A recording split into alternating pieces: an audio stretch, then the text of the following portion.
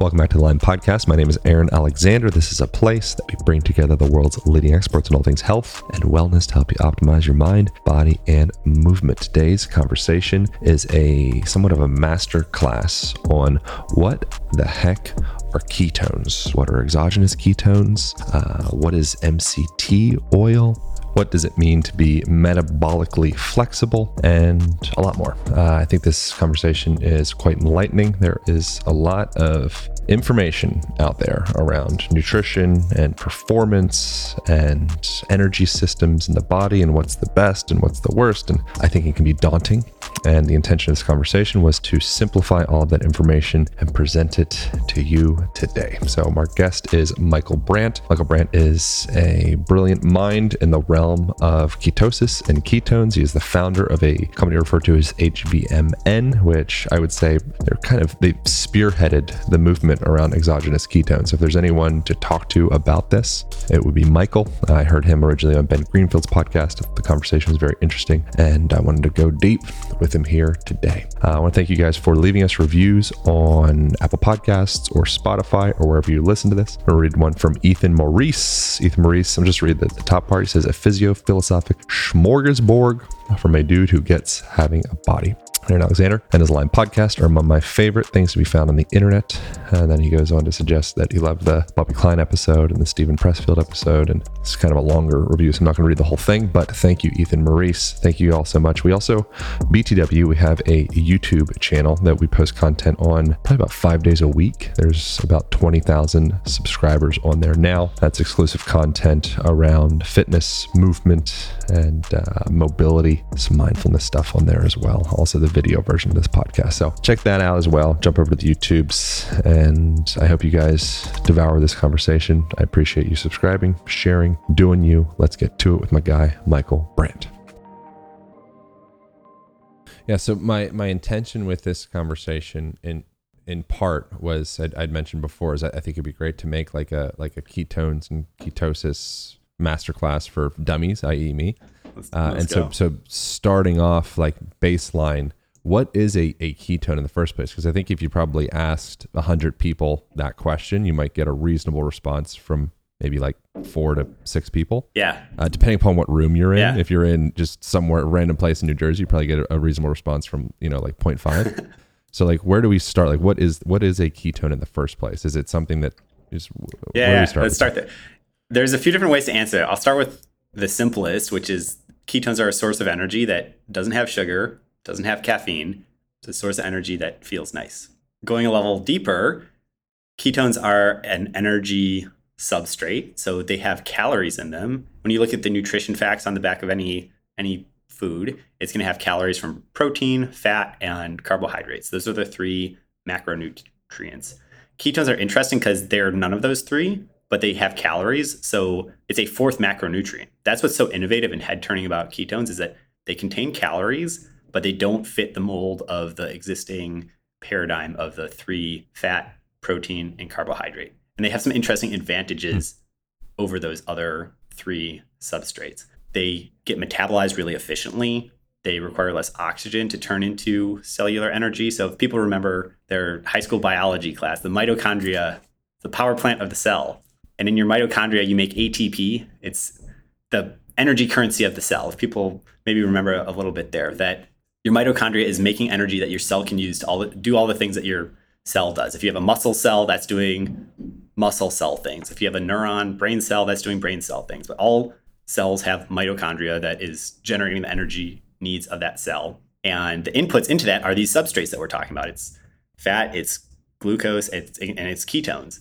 And ketones have these really interesting characteristics. Our bodies evolved the ability to produce its own ketones. So your ketones, in a sense, are this very new thing that we're talking about here, where we just brought it onto the market. We launched the world's first ketone drink a few years back. We launched V2 this year. It's this very modern thing. We do a lot of work with the DoD on cutting edge nutrition for special operators. But it's also this ancient thing because like for 300,000 years, your body has made ketones. Whenever you're low carb, your body makes ketones. There's this interesting characteristic of our brain where it cannot use fat. Your brain cannot use fat. Your muscle cells can use fat, but your brain cannot use fat.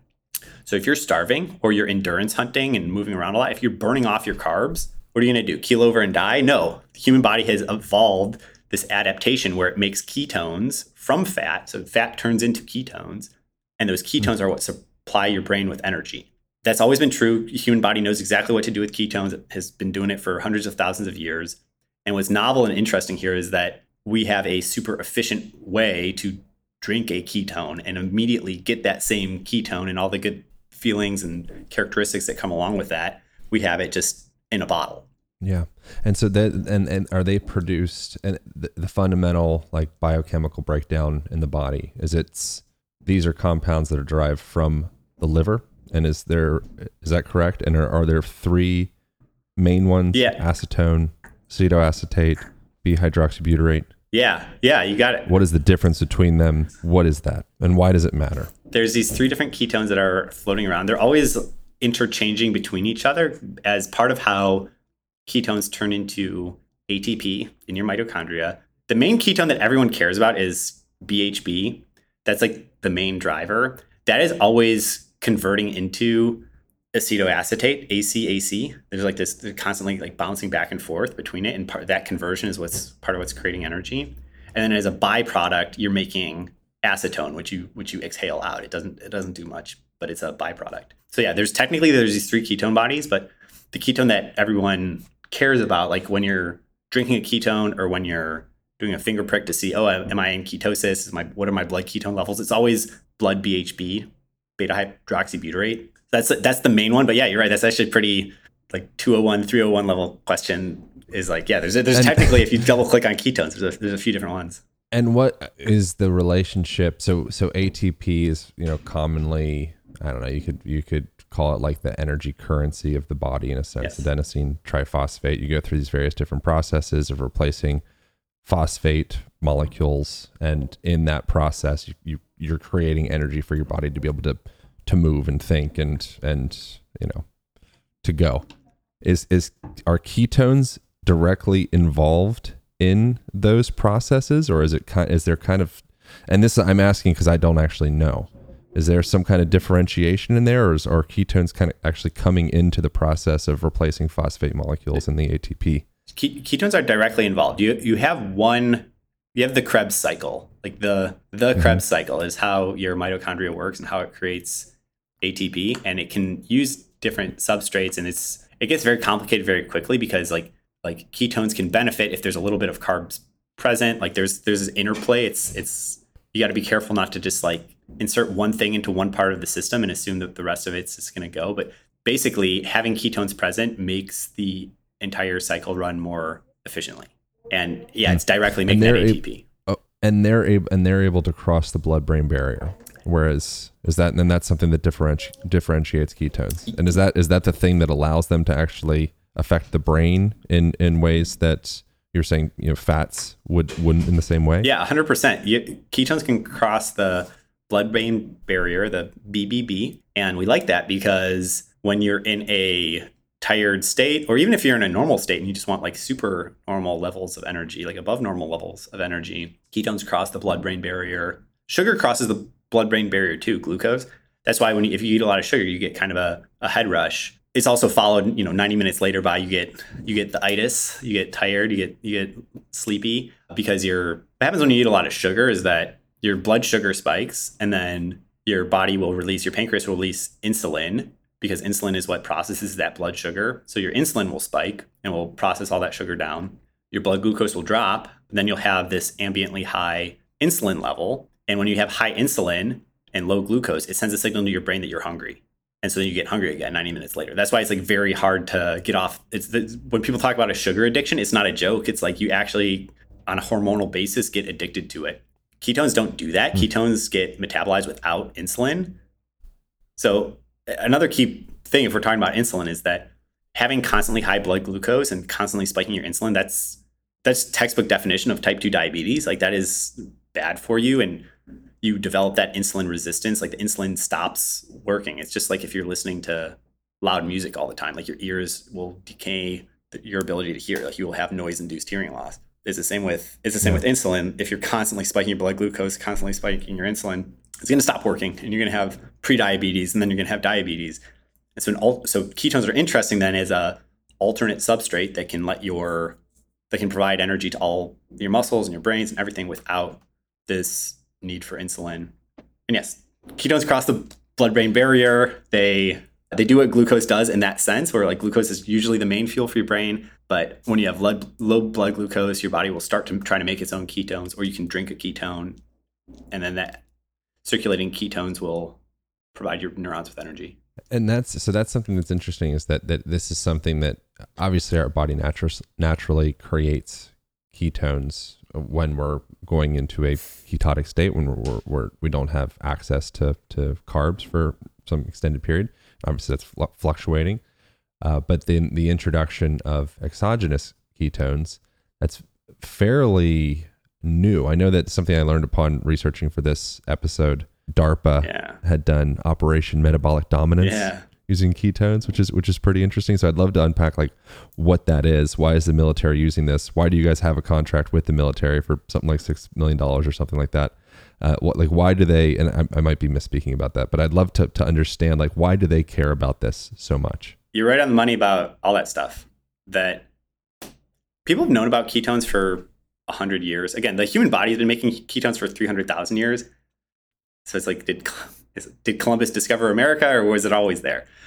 Modern science discovered ketones 100 years ago in the early 1900s. First applications of the ketogenic diet were that kids were having seizures, and that the seizures were caused by the brain's inability to do metabolism, that they were not properly metabolizing glucose. And when they put these kids on a ketogenic diet, they reduce the instances of seizures. And this still happens to this day. There's groups like the Charlie Foundation.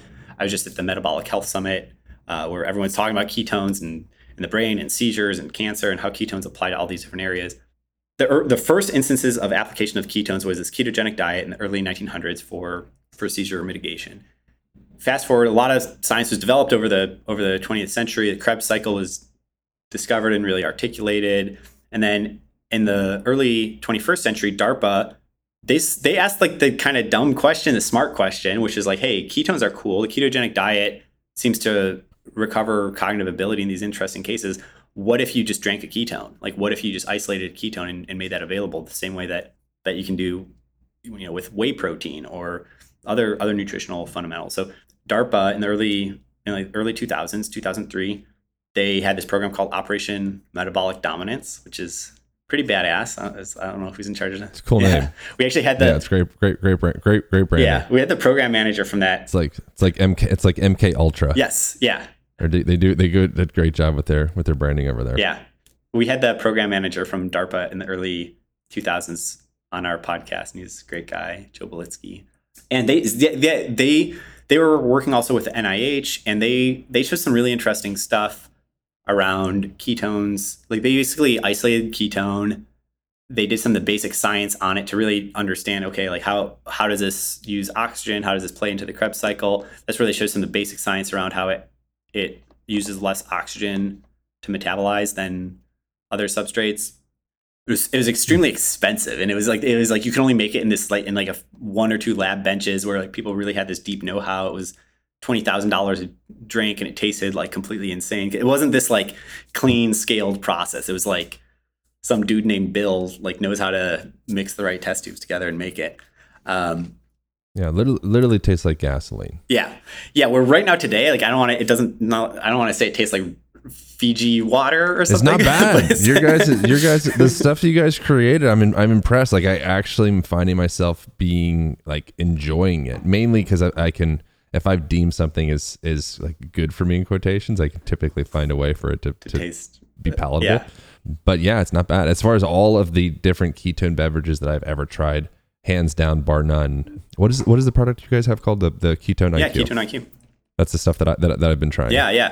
It's like it's impressive that you've been able to do that. Yeah, I don't think that there's anything like that out there. No, thanks. I think that's been a lot of our touch is that a lot of people were talking about ketones, right? Like Tim Ferriss was talking about ketones in like 2015, 16. Like Dom D'Agostino, Peter Attia, a lot of the kind of these goats in the biohacking space have been talking about ketones for a little while. And then when the keto diet was really trending hard and like bulletproof coffee and all that was really taking off in 2015, 16, 17. My co-founder and I, we basically pulled on that same thread. We started asking that same question that DARPA had been asking, which is like, okay, if ketones are so cool, if people are drinking this absolutely like undrinkable $20,000 a dose stuff and talking about it on their podcasts, and everyone's trying to do the bulletproof coffee, like drink MCTs, drink grass-fed butter in your coffee, make your body make a ketone, like never eat carbs, like do all these things, jump through all these hoops to get your body to elevate its ketones. Okay, why can't I go to Whole Foods and buy a ketone then? Like I can buy collagen, I can buy CBD, I can buy all sorts of other primitives. Why can't I buy ketones? And it was that dumb, smart question of like, why doesn't this exist? It's like what your 5th grade cousin would ask. Like, oh, like, how come you do all that stuff to get into ketosis? Like, why don't you just like why isn't there an easier way? What is the difference between the $20,000 shot of gasoline to the $5 shot that you guys have formulated? Yeah, it's a lot of different things. A lot of economies of scale. Like we've had the good fortune of fundraise really strongly and paint this picture to the investor community and get a lot of money behind, so that we were able to jumpstart a lot of things and scale up manufacturing. We have our community is awesome. Like people are just really into the product, and when you have an active, thriving community base, you're able to bet into the future and do bigger production runs and get economies of scale. We've also what is the actual like structural difference? Is it a different? Was one higher in acetone, one higher in like? I think your guys is predominantly the beta hydroxybutyrate. Yeah, we use. Am I making that up? We use something called butanediol.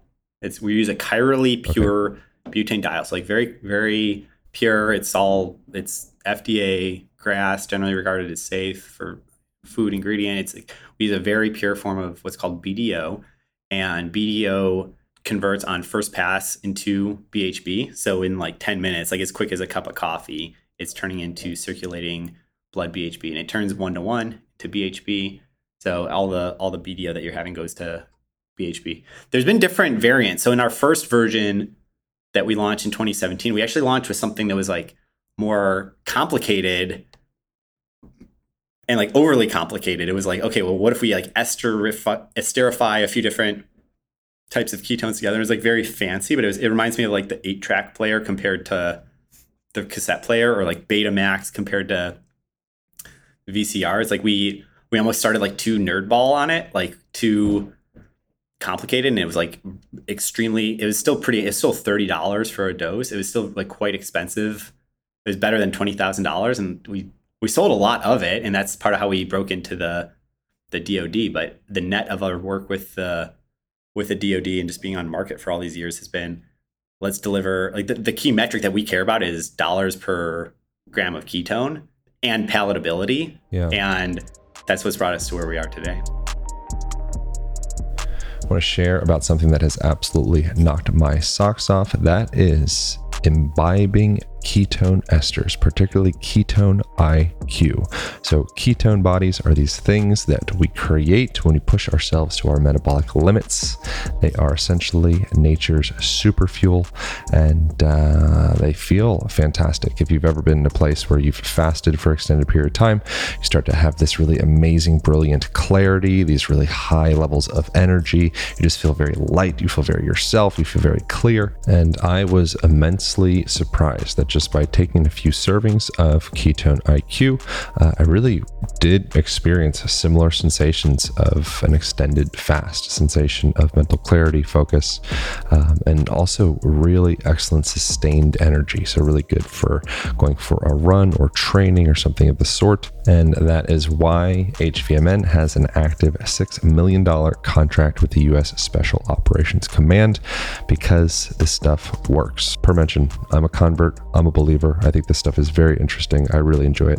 I think you will like it as well. And you can get yourself a 20% discount by going to ketone-iq.com and use promo code ALIGN20. That's ketone, ketone-iq.com, and use promo code ALIGN20 for a 20% discount. If you do not love this, you can get your money back. You've got nothing to lose. I think this is absolutely worth investigating and just seeing what your experiences is. My experience was much more impressive than I was anticipating. So I hope you guys enjoy it. That's it. That's all. I'd like to take a moment to share something that I've been taking to make sure I'm covering all the bases with getting my greens. I've been taking Organifi's green juice for the last, it's been about 3 months, and I really love this stuff. It tastes absolutely delicious. It's like one of the best beverages you could possibly serve on a hot summer day. Throw some ice on there. It contains not only greens, but also adaptogenic mushrooms such as ashwagandha. It also has matcha green tea, so it's excellent for energy support, antioxidants, and genuinely being a refreshing beverage. So if you would like to get yourself a 20% discount on this or any other Organifi product, you can jump over to Organifi.com/align. That's ORGANIFI.com/align for 20% off. If you're not totally satisfied with your purchase, you can get your money back. I think you guys are gonna love the green juice. I hope you enjoy. That's it. That's all. Organifi.com/align. Pow. How would one derive said ketone? Yeah. Is there some like acacia tree plant concoction thing out there that I could go and like do my own ketone tea type scenario, or do I need a laboratory, or like how does one derive said ketone? So ketones do occur in nature. Like other animals will have circulating ketones if you eat those. It also is in very small amounts in some plants, like mint has ketones in it, avocado has ketones. Like I'm not, like small amounts. It's not gonna like get you into high ketosis.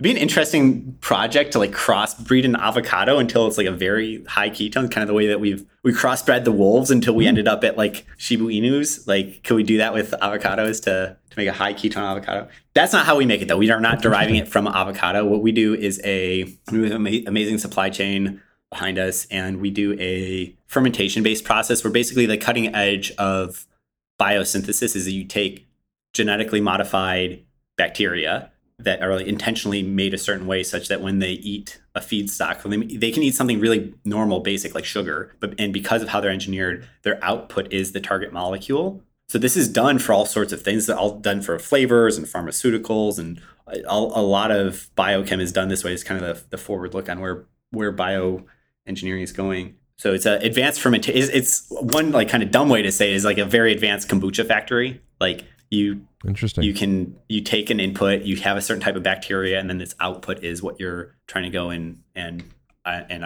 isolate and turn into a product ingredient. Is there any caveats for like is there any contraindications for a person that's like if they have fatty liver or if they have some type of would any person be a candidate to start experimenting with ketones, and would it be supportive to every person? I would say if you have any kind of medical problematic history or anything like that, especially if you're trying to use ketones to address it, like talk to your doctor about it. That includes, if you're pregnant or if you have fatty liver, talk to your doctor about it. The ingredient itself is FDA cleared. It's like the same way as caffeine, the same way as everything. Same way as apple juice. It's a food ingredient, so it's considered generally regarded as safe just for the population at large. But yeah, definitely if you have a specific consideration, talk to your doctor about it.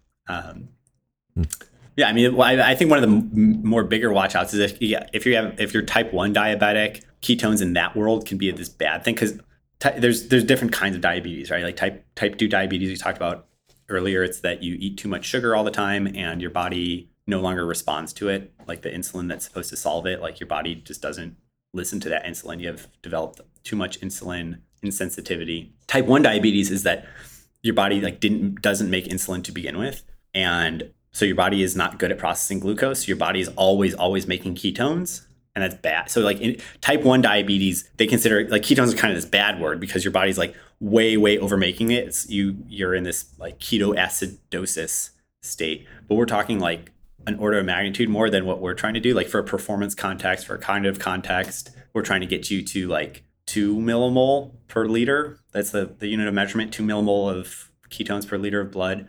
Ketoacidosis is 10x that. It's like you want.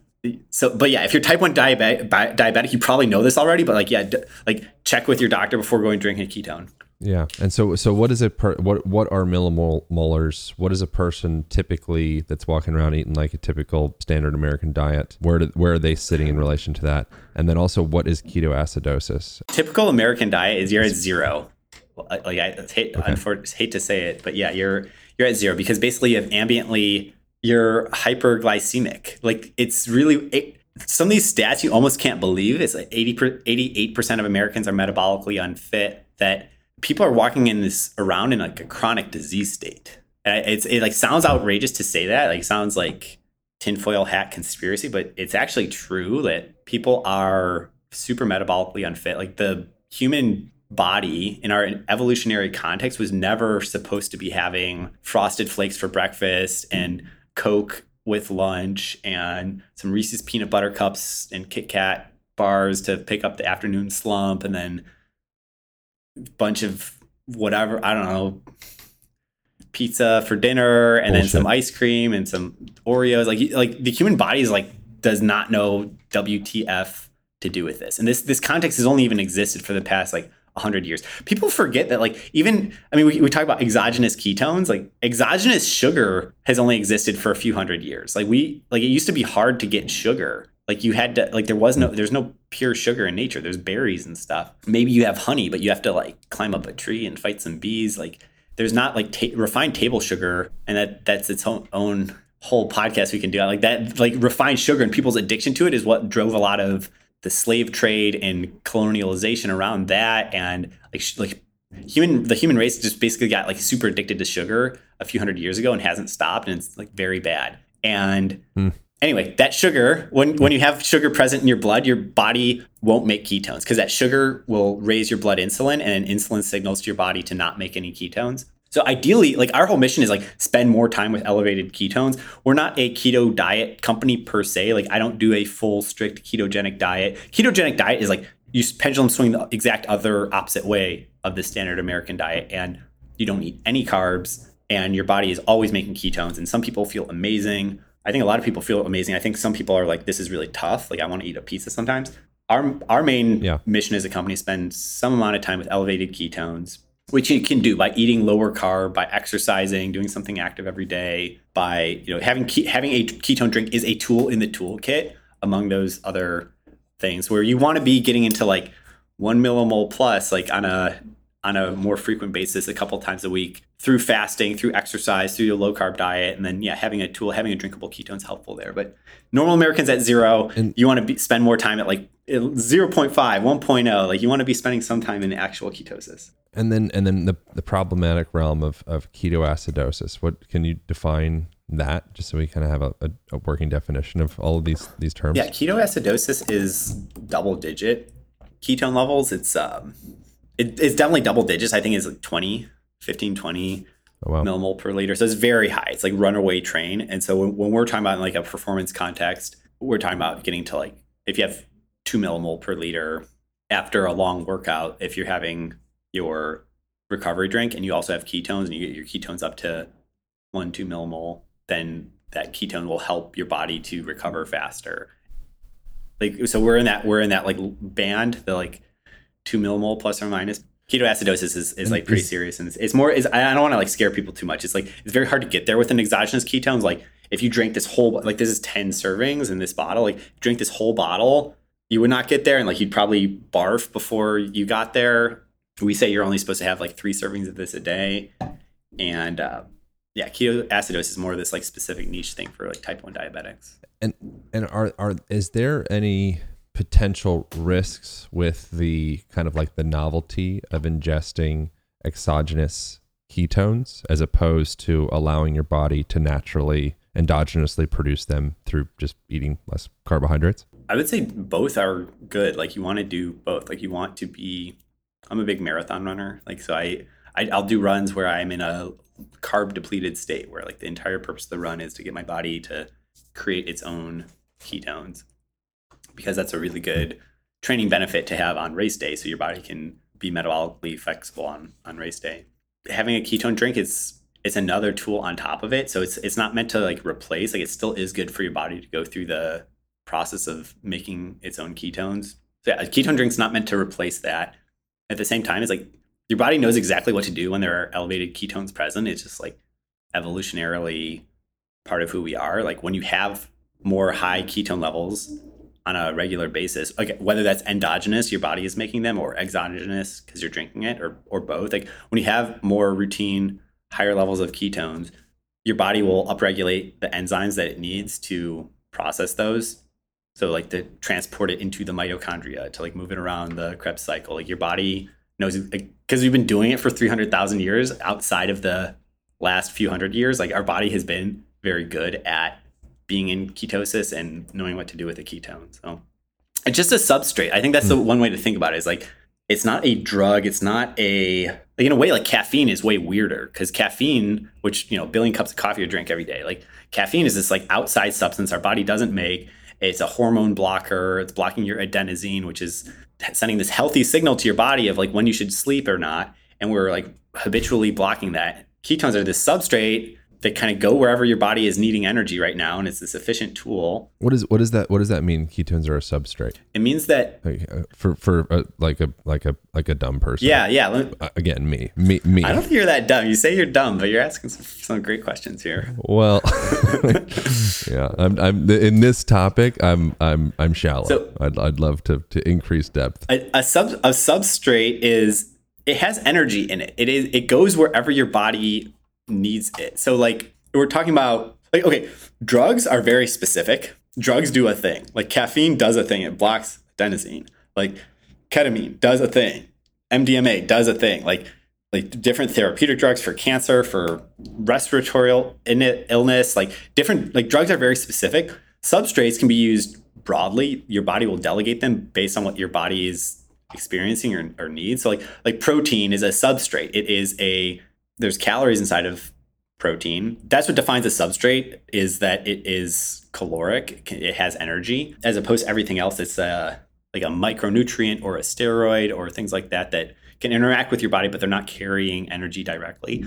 Things that carry energy directly, that have calories inside of them, can be used very broadly. So when your body needs to recover, it will help your body recover. If you're thinking on a really hard problem and your brain is lit up, then the substrate will be pulled into that. If you're on a bike ride and you're burning a lot of fuel in your quadriceps, then substrates will get pulled into that. So substrates can be used very broadly, again, delegated to where your body needs them based on what you're experiencing. Yeah. And then I think it's something that for the most part, when people think about ketones, they typically veer towards like, okay, it's good for aerobic activities, it's good for cognitive clarity, and there's interesting research around traumatic brain injuries. I wonder the other side of like I guess maybe I was going to say restoration, which would probably fall into like the TBI territory, but could it also be utilized as a tool for restoration of the body as well? Yeah, there was this really interesting study on ketones for recovery in cyclists. So there was this research group in Belgium, Peter Hespel's group, and they did a study around recovery where it was a 3-week study. They had cyclists riding hard 3 times a day, and in the control group, they were having no ketones, and in the experimental group, they had ketones. They were allowed to eat whatever they wanted outside of that, so ad libitum. They were able to eat as much as they wanted outside of that. And in the ketone group, they saw significantly increased training load, that the people drinking ketones were able to recover better and do more training load over those 3 weeks. And at the time trial at the end, they were 5% faster. So this is really interesting. This is meant to mimic a Tour de France type of scenario, just like day after day after day. And anyone who's done any level of elite training, the whole game is like you don't become like great on one day. It's like a savings account in your bank. Like you become great by doing it day after day after day after day. So the ability to go pretty hard today and then recover and do it again tomorrow, that's even more interesting than like something that is boosting your performance on just race day. Like the ability to like routinely do it and pick it up and do it again and recover quickly. And what they showed in that study in the Belgian research group is that there was an increase in parasympathetic nervous system activity. So people know like the sympathetic nervous system is your fight or flight. It's your like high attention nervous system. Then parasympathetic is your rest and recovery part of your nervous system. These kind of run counter to each other. Like it's an either or thing. And sometimes when you overtrain, your body is like stuck in this sympathetic mode. It's just like, okay, you pushed me really hard today. Like what's going on? Are we getting chased by a bear? Like you're just hyper alert, hyper stressed, hyper cortisoled out all day. And what you want to do to recover, to be able to do it again the next day, is you want to activate your parasympathetic system. So in this study, which is, I think, one of the most interesting studies that's been done on ketones in a performance context, they showed that ketones were increasing parasympathetic, rest and recovery nervous system. So certain stress hormones were being blocked. One thing that was really interesting is that when you are overtraining and you're really stressed, sometimes those stress hormones are appetite suppressing. I don't know if you've experienced that. I definitely have as a marathoner and triathlete. When I'm like training a lot, like my body gets less hungry, and it's like bad because you're supposed to be eating more. Yeah. That in this Belgian study, they showed that, because again, the participants were able to eat ad libitum as much as they want, and they showed it in the ketone group, people were eating more. So like that, and the specific stress hormone that elevates when you are overtraining, that was suppressed in the ketone group, and they were eating more, and they had increased parasympathetic activity. So unpacking the mechanisms of action behind the headline here, which is that the ketone group was able to have 15% better training load, 15% more training load over that 3 weeks. So really interesting for recovery. Yeah, and so I've heard ketones could be used as like an anxiolytic, like reducing anxiety and just like, again, like being more in that like sympathetic response mode. Why do you think that is exactly? Because there is this interesting calming, not sedative, more just like you feel like kind of more whole in a way. You're like, oh, like what are the mechanisms behind that? I think that's really interesting. It is that parasympathetic activation. I think that it's that your body thinks that you are fasting. Like your body's like, okay, there's ketones around. I think your body has some really interesting adaptations when it thinks that you're fasting, where it makes you like hyper efficient at recovery. It makes you kind of calm, cool, and collective. Like you're not going to be, okay, I would not drink ketones to like run a 400 meter lap around the track, like PR, or 800 meters, or even like anything like less than half hour, even anything less than an hour, like anything that's super like fast and intense. Ketones are like neutral or maybe even like negative for. But what ketones do help you do is to get into like flow state. So if you're on this like 3-hour bike ride, they can help you. Or if you're like jamming at your desk on whatever spreadsheets, emails, editing a podcast, like that's where ketones really shine. And it's that parasympathetic activation. It's that they kind of calm you down. A lot of people, one area that we're doing a lot of research on is around sleep, because it's interesting. It's almost contradictory to be like, hey, how can the same thing like help you at 11 a.m. to jam at work, but then at 11 p.m. it helps me go to sleep? Like that seems like opposites. But the answer of what we think connects them is that flow state is actually you're quieting your fight or flight response. You're actually relaxed and you're in the zone. And so you're able to do whatever it is you need to do at your job or read or whatever. Yeah, it's like you can process more information. You kind of come out of that reactive state. Yeah. So it allows you to almost perceive more. I wonder in the context of racing and things of the sort, like specifically, or just exercise training in general. My understanding is ketones, do they reduce blood lactic acid levels? Is that something that I've heard? Is that correct? Do you know anything about this? Blood lactic acid levels. So yeah, lactic acid is another substrate that a lot of people have is been given a bad name because it's always like present at the scene when you're feeling really sore. But it's the question of like, okay, is it the thinking on lactic acid is evolving to where is it the one is it what's actually causing the damage, or is it actually a substrate that's beneficial of its own? Like, should we be actually drinking lactic acid as another exogenous substrate to help us out? I'm not sure how ketones exactly correlate to lactic acid.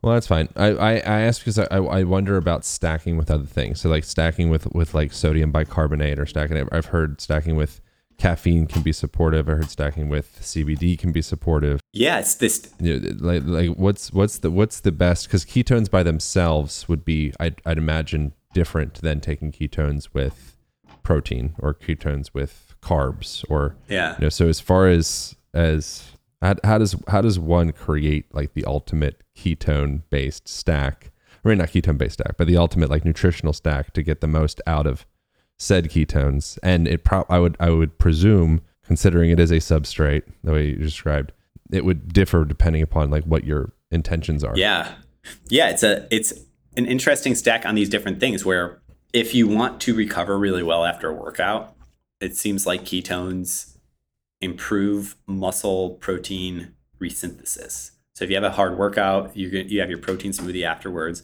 If you also have ketones, it helps accelerate your body's processing of that protein drink. So that goes back to like the recovery angle, where stacking, if your goal is recovery and you're working out and you're having protein after your workout, stacking ketones on top of it accelerates that. If we're talking about CBD or we're talking about caffeine, those are more nootropic area, like more psychoactive. I don't know if CBD is kind of on the fence there, but basically if there's something that's increasing brain activity, then it goes back to, okay, well, there's this increase in brain activity, there's an increased energy demand in the brain. Ketones are this really efficient substrate that can be available for that brain energy need. And so it stacks really well. It's like one way to think about it is like whatever your nootropic of choice is, whether that's CBD or caffeine or plant-based this or that or Adderall or whatever, that like you're increasing a brain energy expenditure. And where's that energy coming from? Like the Adderall itself doesn't have energy in it. It's like inducing your brain to light up, but that's also going to pull energy from somewhere. And then having ketones, it's this nice stack with it. So I don't think of ketones like, they're not a drug, right? They're not a nootropic in that sense of like, they're not competing with another nootropic. It's more complementary. Some people will use it to like swap out instead of caffeine. I'm going to have ketones in the afternoon. I don't want to have caffeine in the afternoon. Like some people will swap it, but I think what's even more interesting is stacking it with whatever it is that you already like. Yeah.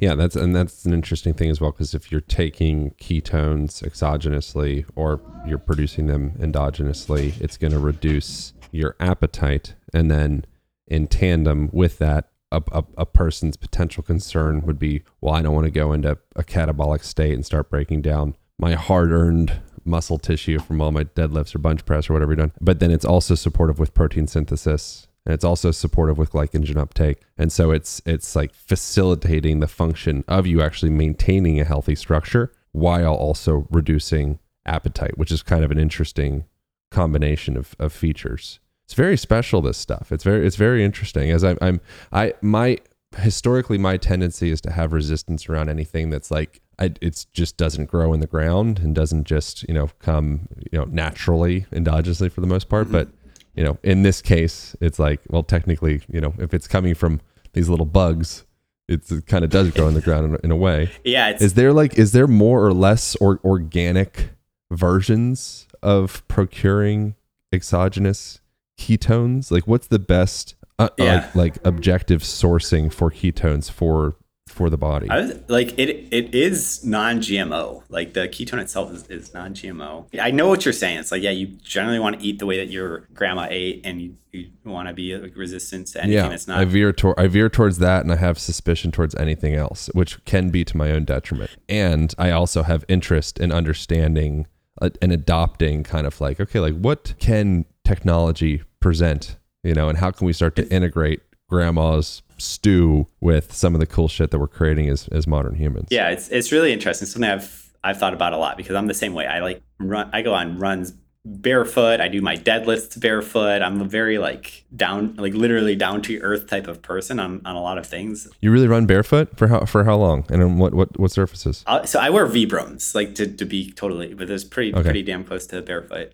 With the little toe fingers sticking out, or what kind? Yeah, the toe fingers. Just like all it is like a tiny layer of rubber. You're a toe finger guy. Yeah. Well, I would run barefoot, except for I guess I'm not that hardcore yet. Maybe I should. You know what? F it. I'm gonna go barefoot on my next run. I have this run that I always do it's good vibes.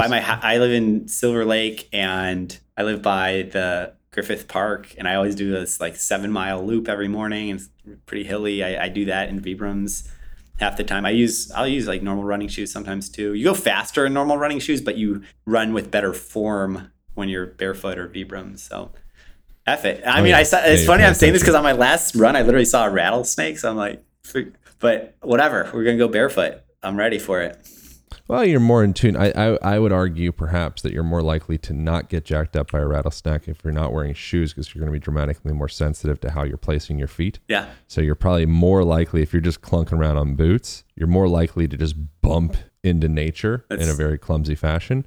And then suddenly nature like fights back. But if you're barefoot, your level of proprioception and awareness goes up like, I don't know, a lot. Like a lot. You have a lot. Your feet feet are like your hands, right? You have 20,000 nerve endings. We should have been talking about this the whole time. It seems like you're picking up what I'm putting down with the like barefoot. Well, these are the things that I spend more time thinking about and researching things. So I like on occasion to go into a place where I just don't know anything, and I just want to learn.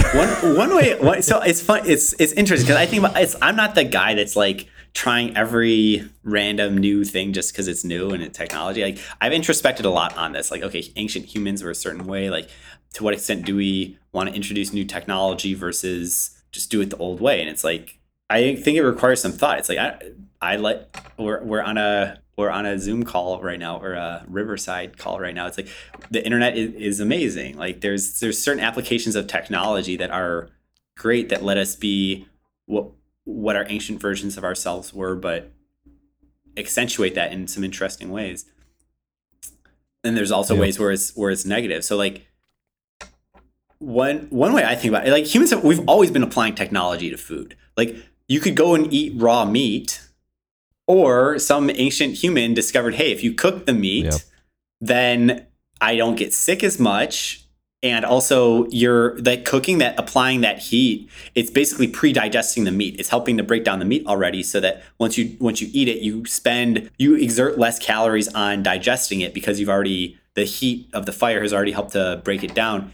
So you're spending less time digesting and you get more just direct nutrition. So it's like, okay, like cooked meat versus raw meat, arguably a good innovation, a good application of human technology to our nutrition. And it's like how far do you want to go down that thread? I would say like there's still stuff going. Like, I see what we're doing is like a continuation of that thread of like smart, correct application of technology to what we eat to improve better access to better quality nutrition.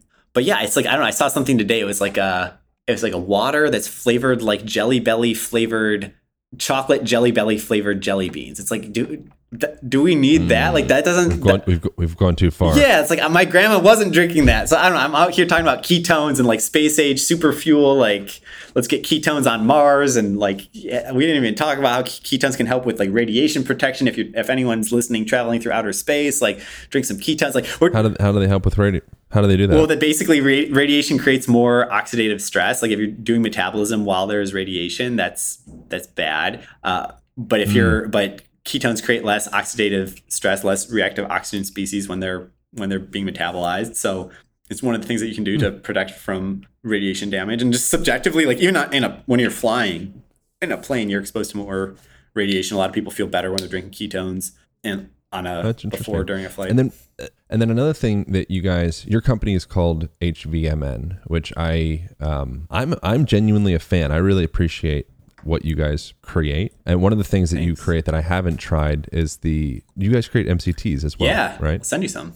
So what are MCTs? So we know medium chain triglycerides. Yep. We know they come, maybe some people know caprylic acid is I think a common kind of like standard source for them. We know that people in the keto clan are really into it, which I personally have resistance around any form of dogmatism. So like the whole when we're team keto, I'm like, okay, great, enjoy that. But I feel like there's probably a balanced conversation there where we can kind of gather bits from all the different clans. But MCT, what do we need to know about MCT? MCT, like why does it matter? Why is it even like on the table? MCT is interesting. I wish that we had invented MCT. We didn't. We have an amazing MCT. We're much more trailblazing on ketones themselves. MCT was all the rage like 5, 6, 7 years ago, and it's still quite popular. But it really took off 5, 6, 7 years ago with people like Bulletproof Coffee, Perfect Keto, like that put it on the map in a big way. Where MCT is a form of fat that your body can really readily turn into ketones. So we were talking before about endogenous ketones. Like not all fats are the same. Like if you have some crazy seed oil, weird hyper processed stuff, that's not going to be a healthy form of fat. If you have coconut oil, which is high in medium chain triglycerides, MCTs, your body can turn that into ketones quite readily. That's why MCTs have been interesting, because for the whole bulletproof movement, it's like put grass-fed butter, and then really put MCTs, put coconut oil, put MCTs into your coffee so that your body's able to turn it into ketones. But I would say that is like, that is cool. Like that is great. Like there's different types of MCT, go for the highest form, like caprylic acid, which is, there's a few different types of MCTs. Medium chain triglyceride can mean that the carbon chain on that triglyceride is 6, 8, 10, or 12 carbons long, but the C8 is like the most ketogenic. It's the one that most readily turns into ketones. So that C8, also known as caprylic acid, that's what we have in ours. That's the best form of MCT that most turns into ketones. Okay, however, like the whole point of this MCT is that you want to induce your body to make ketones. I think that's great. I would say also, if you want ketones, like we basically figure out a better way where you can just directly drink the ketone. Like you can have your calories from MCT and then, some amount of that gets turned into ketones. Cool, great. You can have on top of it or instead of it, you can have like alongside your bulletproof coffee, if you want, instead of waiting an hour or 2 hours for the ketones to start getting produced, and it's going to be a relatively lower level of ketones, you can also jumpstart the engine by also drinking a ketone. So they're like cousins. MCT is it? Where else is MCT derived from in food sources, or is like where does one find MCT? It's a lot in coconuts. Like you hear about it. I think it's mainly from coconuts. I think you can get it from palm as well. There, a lot of people use it as an ingredient in different stuff. Like you can get peanut butters that have MCT. I'm pro MCT. I want to make sure that comes across. Like I think MCT it's great. It's a healthy form of fat. It's a fat that your body can turn into ketones easily. It's great. My one comment there is just like if the point of eating an MCT is to make your body make ketones, like the state of the art has advanced from that, where you can also just drink a ketone directly. Like we figured that part out too.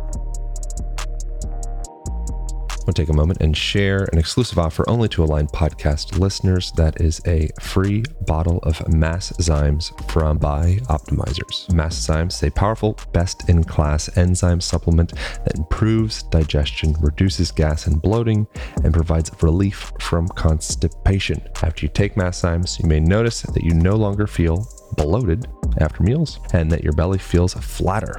And if you have a leaky gut, Masszymes could reduce gut irritation and help you absorb more nutrients. Like I said, this free bundle offer, it is a bundle because they're also including 3 books, Sick to Superhuman, Ultimate Carnivore Cookbook, and Plant-Based Delights.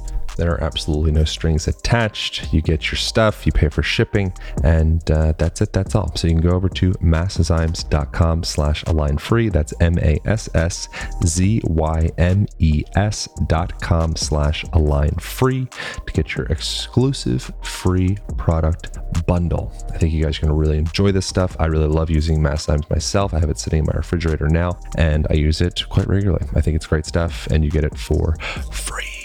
So enjoy that, masszymes.com/alignfree. I have a couple of questions, actually. The first one is, I wonder what the naysayers are saying, because I'm not deeply steeped enough in the ketone conversation to know what the naysayers are saying.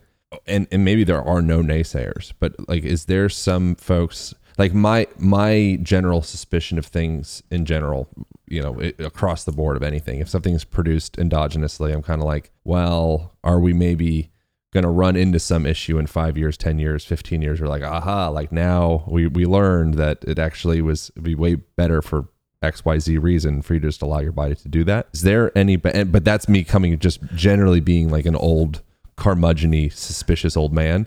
And it doesn't always serve me to have that mentality. But I wonder, are there naysayers with any like credibility out there kind of poo-pooing on the concept of endogenous or exogenous ketone usage? Yeah, I would say what you're saying, I would point to is the general like Lindy argument, like yeah, my grandma didn't drink ketones. Why do I need ketones? And I think that's the personal question of like, I don't know, your grandma also didn't use the internet. Like what do you want to like incorporate versus not? And I would say like, don't jump on everything just because it's like new and novel. Maybe it's dumb. Like maybe 9 out of 10 new novel things don't need to exist. But there are certain things that do pass muster. That is okay. That's actual like material innovation. It's helping us. It's helping us to be who we always were, who humans always have been, but in like this new modern way. Like ancient humans spent a lot of time with elevated ketones. I feel solid on that, and okay, this thing is helping me to do that. Cool. Like it's like it can be a continuation of the old, and it's not just this like random. It's not like this random new innovation. It's like a innovation that's a continuation upon the old.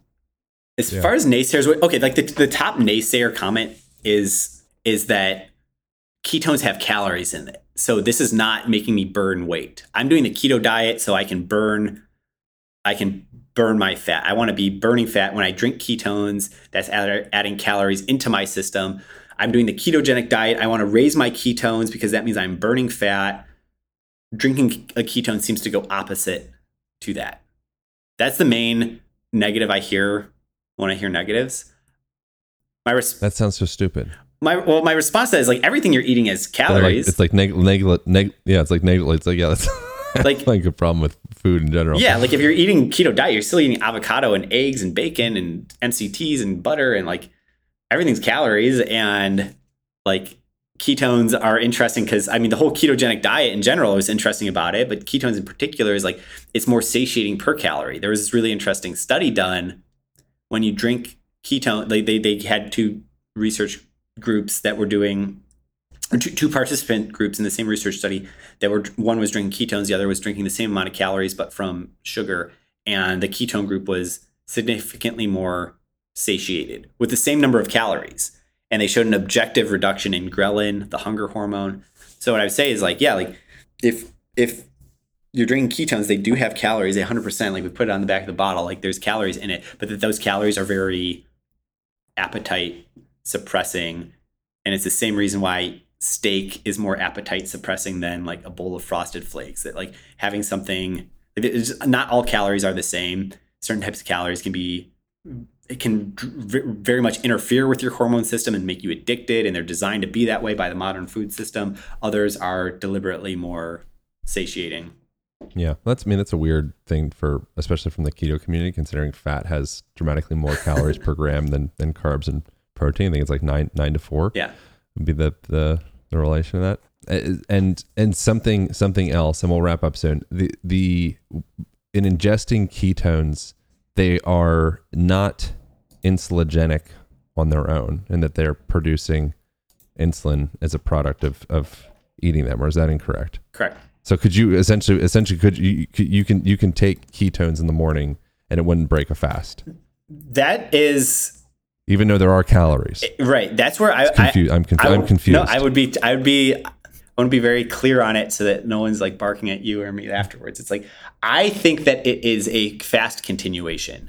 However, if you want to be technical on it, ketones do have calories in it. So if you're saying, hey, anything with a calorie breaks my fast, then yeah, ketones break your fast. But the reason I would say that they don't break your fast, or like potentially are a crutch to help you with your fast, maybe they're like a spare tire that you sort of use, then like maybe it breaks your fast a little bit, but it's okay, is that they're non-insulinogenic, they're not spiking your blood sugar, they're not spiking your blood insulin. So when you are fasting, a big benefit that you're getting out of it is you're giving your body a chance to chill out on the consistently elevated blood glucose, consistently firing your insulin. And if that's the point of your fasting, then I would say, yeah, if you're fasting, you're starting to feel a little bit tired and you want to pick me up, like, don't go have a Snickers bar. Don't go have a can of Coke. That like, if you're really like dying and bonking on your fast, that having a sip of ketones is the least worst thing that you can do. And it's arguably actually beneficial and like doubling down into the goals of what your fasts are. But I mean, just to be clear on the issue, it's like, it is some calories. So if you're trying to like, hey, I want 0 calories, I want to make sure my body's doing like maximum autophagy and like consuming as much of its own internal calories as possible, then I would say, hey, like be hardline about it. Like any calories you're adding into the system are not good, or are not, not additive to that stated goal. We see a lot of people just like very basically in our community, we see a lot of people that just wake up in the morning and have ketones and then use that to roll their intermittent fast through till lunch. That's like pretty normal way people use it. And what another common dispute around the whole like keto dogma is that it's not very natural to just be in a state of ketosis for 365 days a year. Like you're probably, if you're in Alaska, you're an Inuit and you're eating baby seals or whatever, for some period of time, you're going to be eating just a lot of fat and protein. Hope maybe not baby seals, full grown adult, soon to transition out of their present incarnated form seals. Yes. You're consuming those calories for X amount of months or whatever it may be. Eventually some time will come, or you might, stumble upon some, honey or berries or, whatever. Things start flowering and blooming and you're starting to get some more carbs. It's strange concept to just stick your body into a state of ketosis all the time. What are your thoughts on that? And then also within that, I think having metabolic flexibility is a common kind of buzzword to throw around. I think that we can kind of, I question, because I'm so not an expert in relation to nutritional stuff.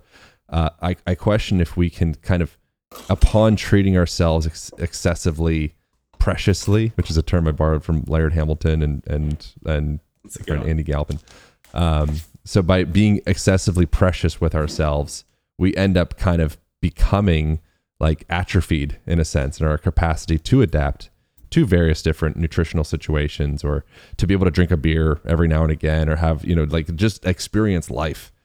I think that there can be a certain limitation that comes as a product of our restrictions. What are your thoughts on that? It reminds me kind of the like when you go to the gym and like the gym is too nice and it's like air conditioned and like perfect and everything. It's like eucalyptus towels. Yeah, you're missing out on the hermetic stressors of life. This is too soft. You're being a bitch. Yeah, okay, I'm on my treadmill at Equinox. I'm a eucalyptus. Fuck that shit. I'm running barefoot and I just got attacked by a rattlesnake and I see coyotes all the time. It's like, yo, that shit's I'm out there. There's a lot of adaptive capacity in that. Yeah. So I think it's really funny. Excessively precious. What are we trying to do? We're trying to be a good human at the end of the day, not just trying to get a good number on the treadmill. Yeah. And then just feel. I think being adaptive is feeling secure and feeling fulfilled and feeling content and feeling responsible in the sense of being able to respond. Yeah. So I think that there's a deep gratification that comes as a product of developing your capacity to be a more adaptive human. Yeah. To talk on a couple of the items that you mentioned, full keto or not, and metabolic flexibility in general, full ketogenic diet has its place for certain people. I don't do full ketogenic diet. I don't advocate it for your average person.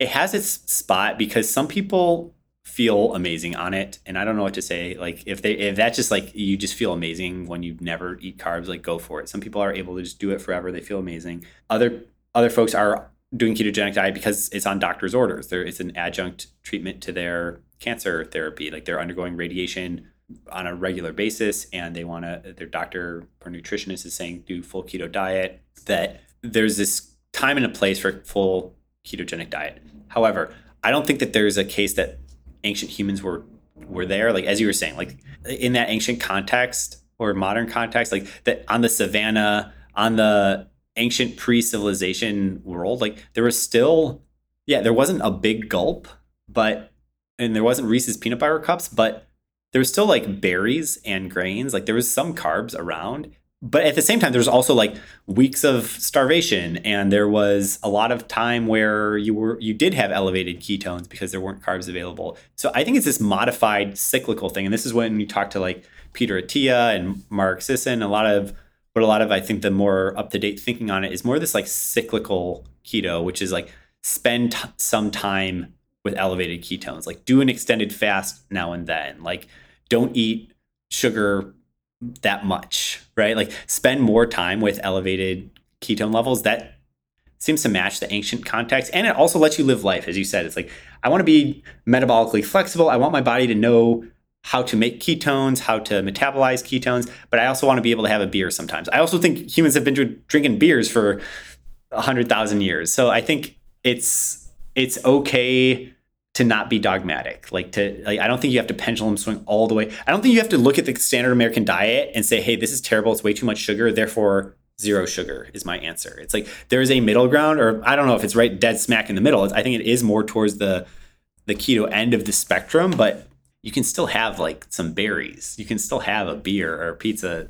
Like I wouldn't have a pizza for lunch every day, but it's like once, twice a week. Like I think if you're living an active life, like you're fine. Like you're fine.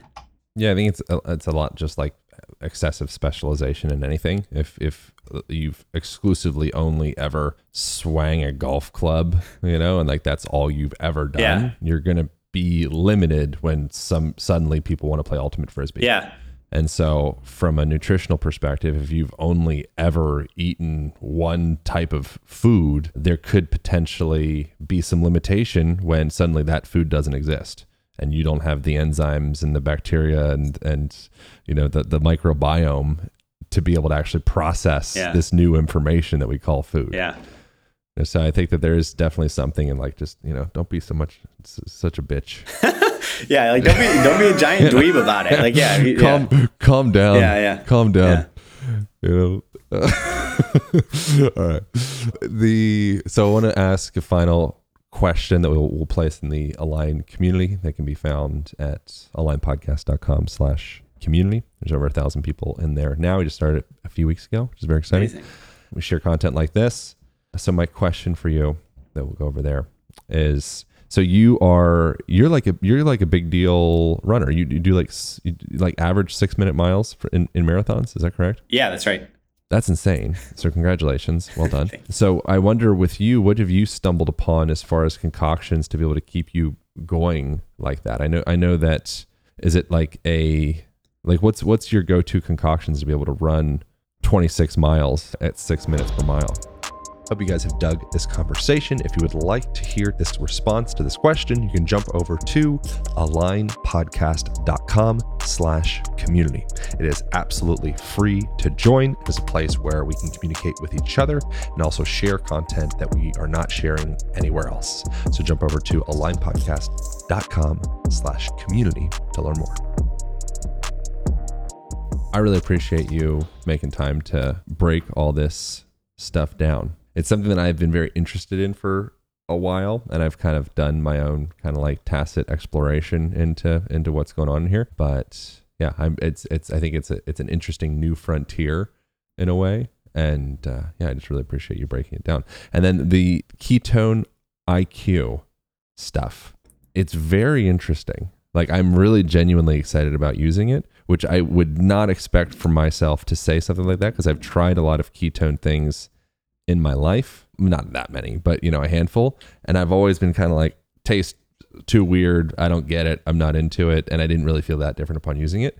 There is something very special about this, that it does almost immediately, like you mentioned, like a cup of coffee, create this new level of cognitive clarity and kind of like a clean sensation of energy burning. It's very interesting, so I'm grateful that you've created it, or you and your team or scientists or whatever the heck. So thank you. I think that's rad that we have people like you that exist in the world, doing work like this. Where's the best place to point people from here? Yeah, and thanks so much for having me on and helping unpack this and asking really smart questions. I'm sure we're on the minds of a lot of listeners too. So this is a lot of fun. Thanks for the platform and the opportunity. It's good. Yeah, I think it's good to go into something and not know what the hell is going on, because it presents the opportunity to ask questions that it's like, oh yeah, it's like you said in the beginning, like the stupid smart question. Yeah. I think, I might have a lot of stupid questions, but it's a lot of things where I'm just like, how does that work? What's the saying? There's no stupid questions, just stupid people. Yeah, exactly. So thank you so much. And so people can check out HVMN. What does HVM stand for? Yeah, it's Health Via Modern Nutrition. So you can check out hvmn.com. You can Google us. Our product is called Ketone IQ. You can find me on social media. I'm at BDM_runner. Twitter, Instagram, hit me up. Love to hear from people. Say hello. And I'd imagine if we do have a discount code for people to try, which I would really highly recommend people try at least a bottle of this stuff and see how it affects your own life. I presume it is, what's your website? hvmn.com. HVM. I presume it's hvmn.com/align is my guess. I'll reconfirm in the outro. Cool. I'm just appreciative that there's people like you out there. So thank you all for tuning in. Thank you so much for engaging in this conversation. Michael, appreciate you. And I'll perhaps see you in Austin. Yeah. Let's link up. This was fun. All right. That's it. That's all. Thank you all. Peace out. Hope you all enjoyed that conversation. I am very excited and grateful to feel more caught up on ketosis and ketones and ketone esters and metabolic flexibility and all of these terms and concepts that seem very popular these days. Michael was kind enough to leave us a discount. If you guys want to try their ketone esters, you can go over to, let's see, I'm gonna pull it up. The code is Align20. So you can go over to ketone-iq.com and then you can get a 20% discount. They also have 100% money back guarantee. So if you don't feel a difference, then just get your money back. Thank you guys once again for tuning in. Thank you for doing you, and we'll see you next week.